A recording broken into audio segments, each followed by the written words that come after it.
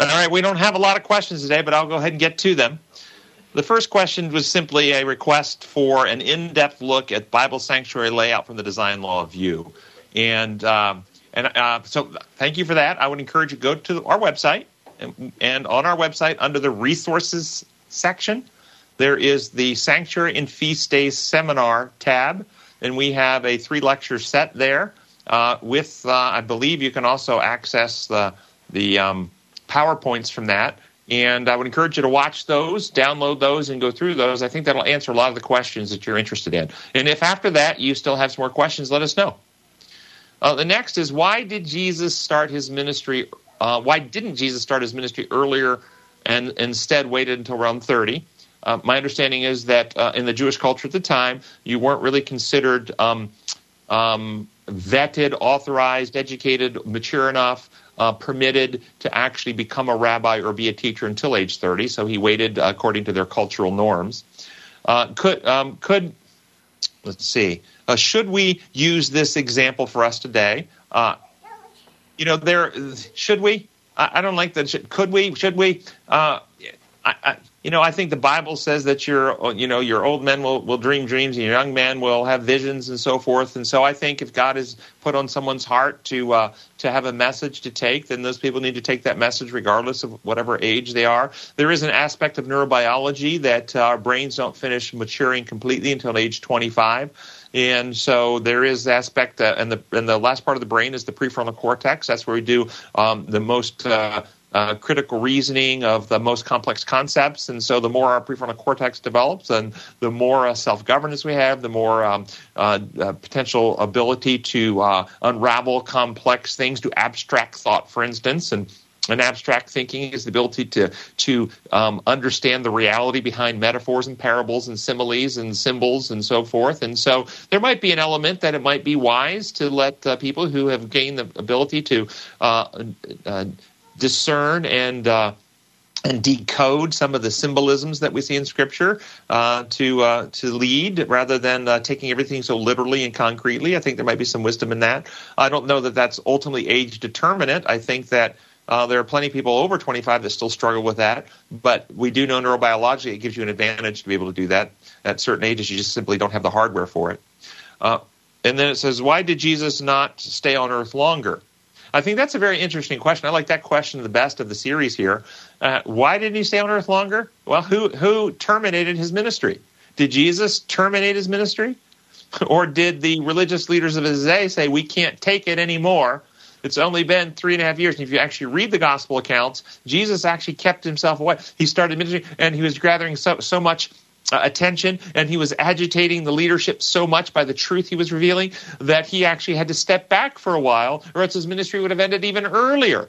And so one of the things of this world, Jesus made it very clear, those in darkness do not like the light. They don't want to come in the light lest their evil is exposed, and they will do everything they can to seek to destroy the light. And as Jesus began shining more brightly, making the truth of God's kingdom ever more clear, the powers of evil railed against him ever more and brought an end to his ministry very quickly. So I think that's why he didn't minister longer on earth, because he was so effective at bringing the truth. Yeah. Yes? Doesn't Scripture tell us that he was teaching in the synagogue at the age of 12? I mean, he was teaching teaching to lead the church leadership at 12. So the idea that he did no, I would not say that that's true. It's true. It's true, and it's not true. It's true that what he was doing was enlightening them. It's not true he was recognized as a teacher. Okay, he wasn't recognized, but he was teaching. No, if you read Desire of Ages, he was questioning as a student. He presented himself in the position of a student because had he tried to teach at age 12, he would have been ridiculed as arrogant and narcissistic, and he would not have been listened to. But coming in the humble form of an inquirer and someone who could learn from the wise men, his questions caused them to consider things they hadn't considered before and acted in a role of enlightenment. But he didn't come in the form of a teacher at age 12, even though he knew more than them. So, yes, he did teach through his questions, but he didn't present himself as a teacher. He presented himself as a student to learn from the teachers. Okay, fair point. Thank you. So functionally, you're right, but positionally, he positioned himself as a humble student at age 12. And yet he phrased it that I must be about my Father's work. Yes, that's what he told his parents, yes. Yeah. Mm-hmm. Yep. So this person writes, this may prove there is such a thing as a stupid question.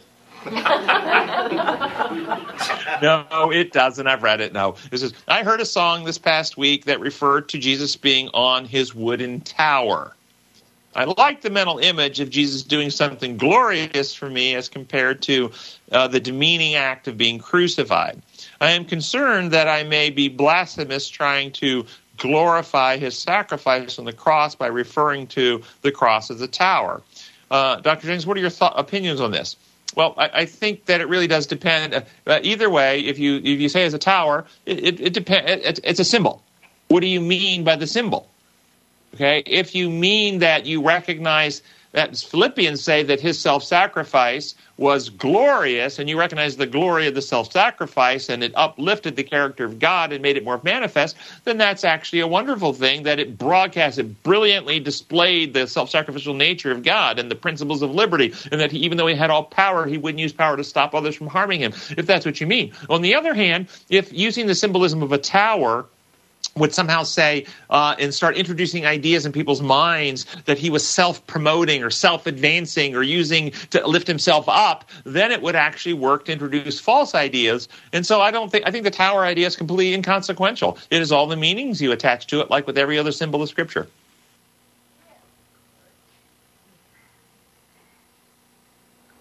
So it says, with your new job at the university, do you still do in-person lecture seminar? How do I get information on setting this up? Yes, I do. Yes, I do. I don't travel on the same frequency as I used to. It's actually more difficult. But I have several events scheduled. I'll be doing a presentation in April at the Christian Medical Dental Association's East Remedy Conference, which actually is going to be held here at Lynchburg. I will be doing a couple of seminars in the fall at the American Association of Christian Counselors World Conference in Nashville. And those are the two that are right off the top of my head. But I still do lectures, and of course I teach this class. And I'm in person there at our facility every second Sabbath of the month. And so, yes, I still am doing those things. Information, setting this up, if you're interested in trying to schedule me, then you just send an email through our website, requests@commonreason.com, and have a conversation. I am more restricted in my travel because of my obligations here than I used to be, but certainly I'd look at any opportunity. It says, I always enjoy thank you very much for the lesson. I always enjoy it. How would you expose Mormon philosophy? I tend not to try to expose other people's. I try to uplift the truth. But if you're dealing with a Mormon, the core problem with Mormonism, there's two core problems that I see. One, philosophically, this is a great conversation to have with people who question Ellen White and the Adventist Church and how we value Ellen White and the Mormons that value Joseph Smith. Joseph Smith's philosophy was that the Bible had errors and he was here by God to correct the errors of Scripture. Ellen White's philosophy was the Bible was the infallible Word of God, and it was alone as our creed, and she was here to turn people's attention to the Bible. And if there were any contradictions between her writings and the Bible, then her writings should be discarded and the Bible should be elevated. So philosophically, there's a big difference between the Ellen White's approach to how you approach Scriptures, that everything is tested by the Scriptures and they're the infallible Word of God, versus Mormonism, which had lots of errors that need to be corrected by this new revelation. And then that leads, because of that, they value the Book of Mormon above the Scripture. In the Book of Mormon, there is a passage that has become a key passage for how they discern truth. And you can never really have a functionally good outcome of Bible study with a Mormon until you address this question first. And that's I think it's in the Book of Moroni, chapter 10, verse 4. And I think it says something along the lines of, if you would know the truth of these things, or the truth of all things, if you would pray with real intent, with a sincere heart, and ask the Holy Spirit will lead you to know the truth of all things. And what it means is, to them, how it operates functionally. if you want to know what's true in the Mormon circle, you don't simply ask God what we do when we pray, and somebody's doing Bible study. We'll say, let's look at Scripture, and let's ask the Holy Spirit to enlighten our mind to discern the truth. And you might pray that the Holy Spirit will help you comprehend and understand the truth, and the truth itself is what brings conviction. As the men on the road to Emmaus, and Jesus broke the Scriptures to them, it said their hearts burned within them as the Scriptures were comprehended. That's the traditional Christian way of the Holy Spirit leading us into truth.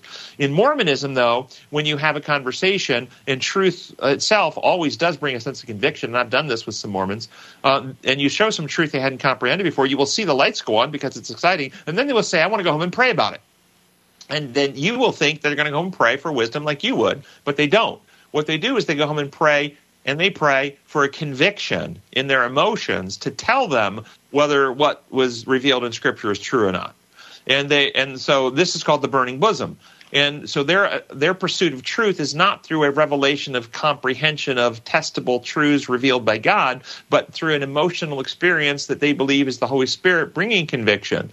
And I've had this happen over and over again, where you show them the weight of scriptural evidence on a topic, and they will have an epiphany, and then you can see the lights go on, they get excited, and they're going to go home and pray about this. And then they'll come back a few days later and say, after praying about it, I'm convinced you're wrong. And you will say, well, show me from Scripture what passages I missed, what new insights I'm not understanding. And they'll say, I don't have any Scripture, I just have a conviction from the Holy Spirit that you're wrong. And therefore, you really can never have a good outcome with them, because their method of determining truth is a different methodology than the traditional Christian approach to truth, which is actually a pursuit of evidence and truth borne out by an integration of the three threads of evidence that Scripture gives us: Scripture itself, science and experience, Romans chapter 1, verse 20, God's divine nature seen in what he has made, so the men are without excuse, and our life experiences. And we have to harmonize all those together to come to testable truths that are reliable. But their approach is to actually discount it all, as long as you can get a real warm experience from what they call as a conviction. And that actually opens one up to great deception, because it tells us in James chapter 1 that we are dragged away and enticed. And no one should say God tempts, because God doesn't tempt anyone. Each one of us are tempted or dragged away and enticed by our own evil desires or feelings. And it's through our feelings and strong emotions that the devil can trap us. And so if you're dealing with Mormons, the first question always is, let's talk, before we talk about any truth, how do you determine what's true? What's your method? Well, we pray. Okay, and what do you pray for? Do you pray for evidence? Or do you pray for conviction? And if they pray for conviction, then you have to have a conversation about that and say, well, my method is I pray for the weight of evidence and the Holy Spirit to convince me to understand and comprehend the evidence, and the truth itself convicts us, and the Holy Spirit is the Spirit of truth. Or do you have a conviction irrespective of the weight of evidence? And that's the big difference. All right, guys, that was our last question. Hope you all have a good week, and I'll see you all again next week. Bye-bye.